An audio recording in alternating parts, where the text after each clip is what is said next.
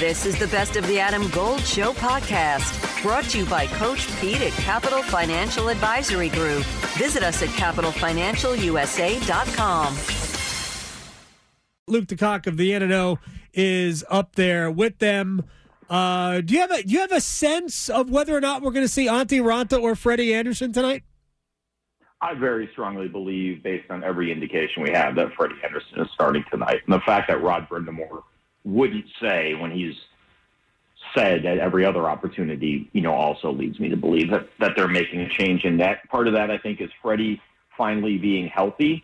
And part of that is Raanta hasn't played 6 games in a row all year. And, I just don't think the Hurricanes were particularly happy with the first goal on Tuesday, although certainly it was a terrible giveaway. Yeah. But that was a save that they would hope he would make. So here's a chance for Freddie to get a chance. He should be pissed off. He should be motivated, full of what and vinegar. And Raanta gets a rest and then gets to play a potential Game 7 at home where he's, until Tuesday, has been unbeaten this year. So I think there's a lot of sort of logic that goes into this. But I am fully expecting Freddie to play. In fact, I'll be shocked if he doesn't at this point. You see, I'm with you. And after and I don't even think it has to have anything to do with Ranta's Game 5 performance. Freddie's healthy. Rod is okay with using 2 goaltenders. And I also think he understands that the more you use Raanta in a row, the more likely he is to fall off the shelf and break. And that's not what they want, because Freddie also has his own health issues. But I also think it's a free shot for them. They can always come back to Raanta in Game 7 if Freddie Anderson doesn't play well tonight. But I think Freddie Anderson will play well tonight. Do you have any feeling about how we might see the top line look with Aho and Jarvis? Who do you think plays there? I don't think they're going to make any changes there. I think they'll still be Mackenzie McEachern, Jordan Martinook. Sounds like we'll stay with Jesperi Kotkaniemi and Martin Necas. They've been better. Their possession numbers have been better with Martinook there than Nason. So I think, and the thing is, the Hurricanes weren't unhappy with their 5-on-5 play in Game 5. So, there's a balance there of trying to fix some of the mistakes. Obviously, the second goal goes off a guy's chin. There's not much you can do there. And the first and third goals are giveaways. But I think there's a balance there for them of trying to take what they did well from Game 5 into Game 6 and trying to leave just sort of the errors behind. So I don't expect, changes in that regard. Luke DeCock is in New York with the Hurricanes as they're taking on the New York Islanders tonight, and we're still waiting for the press conference, the Bryce Young press conference, to begin in Charlotte. Your real quick thoughts before I get you back on the Hurricanes. Thoughts on Bryce Young? I mean, it's kind of a no-brainer, no? I don't know that it was a no-brainer. I mean, it sounds like, what I really wanted to hear from the Panthers was we knew Bryce Young was our guy when we decided to trade up. Because I don't think your decision-making process should be, let's trade up and figure out which one of these guys we want. I agree there. It should be, one of these guys is our guy. Let's go get him. And that's basically what Scott Fitterer said last night. So that was a little comforting for me because I didn't always get that sense through this process. I have concerns. I mean, I have concerns about drafting a 5'10" guy who, unlike Kyler Murray or Russell Wilson, is not a baseball player with a gun of an arm. I think Bryce Young does a lot of things well. He processes the game well. He's very accurate.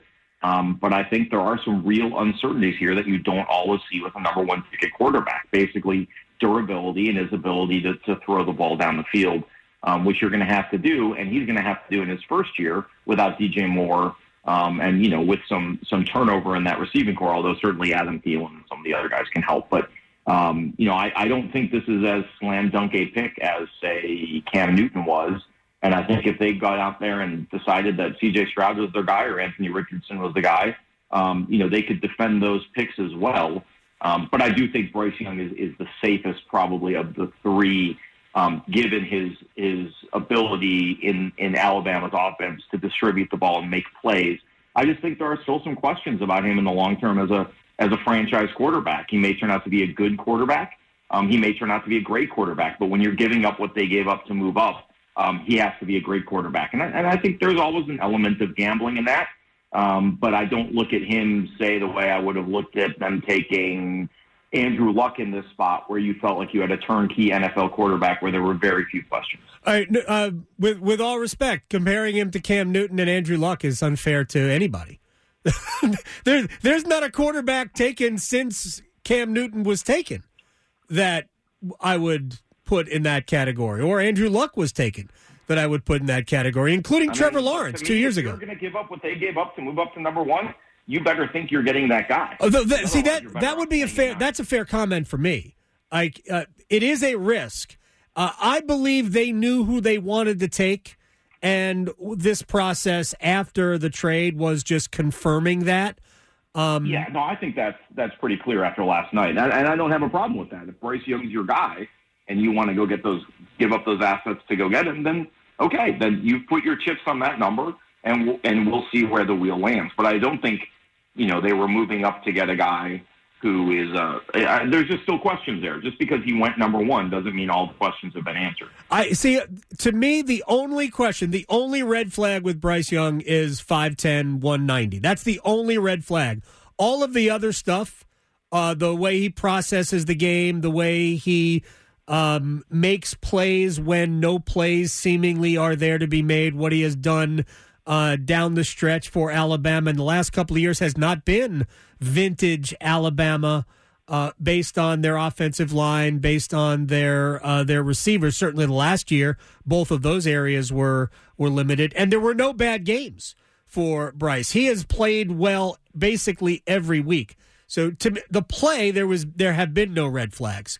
To me, the red flag is the size, which is fair, but I think we're kind of realizing that the position can be played differently. Adam Gold here with my man, Coach Pete DeRuta, Capital Financial Advisory Group. Are most of your clients hands-on, or they just give you their money and let it work for them? About 90% give the money, and then we meet every year and go through status reports, Sure. Have a financial pit stop, making sure everything's fine. It is like a puzzle, Adam, but for the next 10 of you, we'll solve your own retirement puzzle at no cost or obligation. Call and claim your comprehensive review with Coach Pete and the team, 888-843-0013, or text ADAM to 600-700. Adam Gold is a paid spokesman. Investment advisory services offered by Capital Financial Advisory Group, a North Carolina registered investment advisor. Yeah, and we just also need to acknowledge that this is the Panthers have drafted a guy who there's really no profile for him. This is uncharted territory. There aren't a lot of quarterbacks his size with his measurables. And look, I mean, I agree with everything that I'm not saying this was a bad pick. Right. I'm saying, that's not the point here. The point here is that just because a guy goes number one does not mean that all the questions about him have been answered. I think there are still some questions about Bryce Young that are going to have to play out on the field. But the Panthers, as I said, have staked their claim, made their bet, and we'll see how it turns out. And obviously there's every reason to be happy that the Panthers think they have a quarterback they can finally move forward with, and we'll see if they're right or not. All right, I'm going to go back to the Hurricanes here in a second. Do you think he was the best of these four options? I'm not a good enough evaluator of quarterbacks. Well, that's fair. Neither am I. Yeah, I think you could make a case for Young, for Stroud, for Richardson, and any of those guys. I think if they take them, they're going to say it's our guy, and that's fine if you had a reason that one of those guys was your guy. But yeah, no, I don't have I can understand why you would take any one of those three guys number one. I don't understand why you would take Will Levis number one, and I think 31 other teams felt that way. They saw the video, mayonnaise and coffee. Isn't that a complete deal breaker? And that's not the worst video of Will Levis I saw, that's for sure. Oh, really? You've seen... Well, some of his... I mean, when he started flipping in the draft and people started posting clips of throws he made at Kentucky, you're just like... Oh, I'm not worried about that. I mean, it's Kentucky football. I can't draft a guy who puts mayonnaise in his coffee, Will. Or Will. I just called you Will. I apologize for that, Luke. You don't care about... I care about that. I can't look at him now. I mean, that's, are you gonna trade for a quarterback who believes in 9/11 conspiracy theories? I mean, at what point do we draw the line about this stuff? I could probably overlook that more than I could look more than I can overlook mayonnaise and coffee. What do you think about Sebastian Aho as we say goodbye? I mean, I think this is another game like he did in Game 4, where he has the ability to carry this team across the line and tried to do in Game 5. He's the franchise's all-time leading scorer and goal scorer in closeout games. and they need that from him tonight. Like they're going to go as far as Sebastian Aho takes them, especially with the guys out who are out.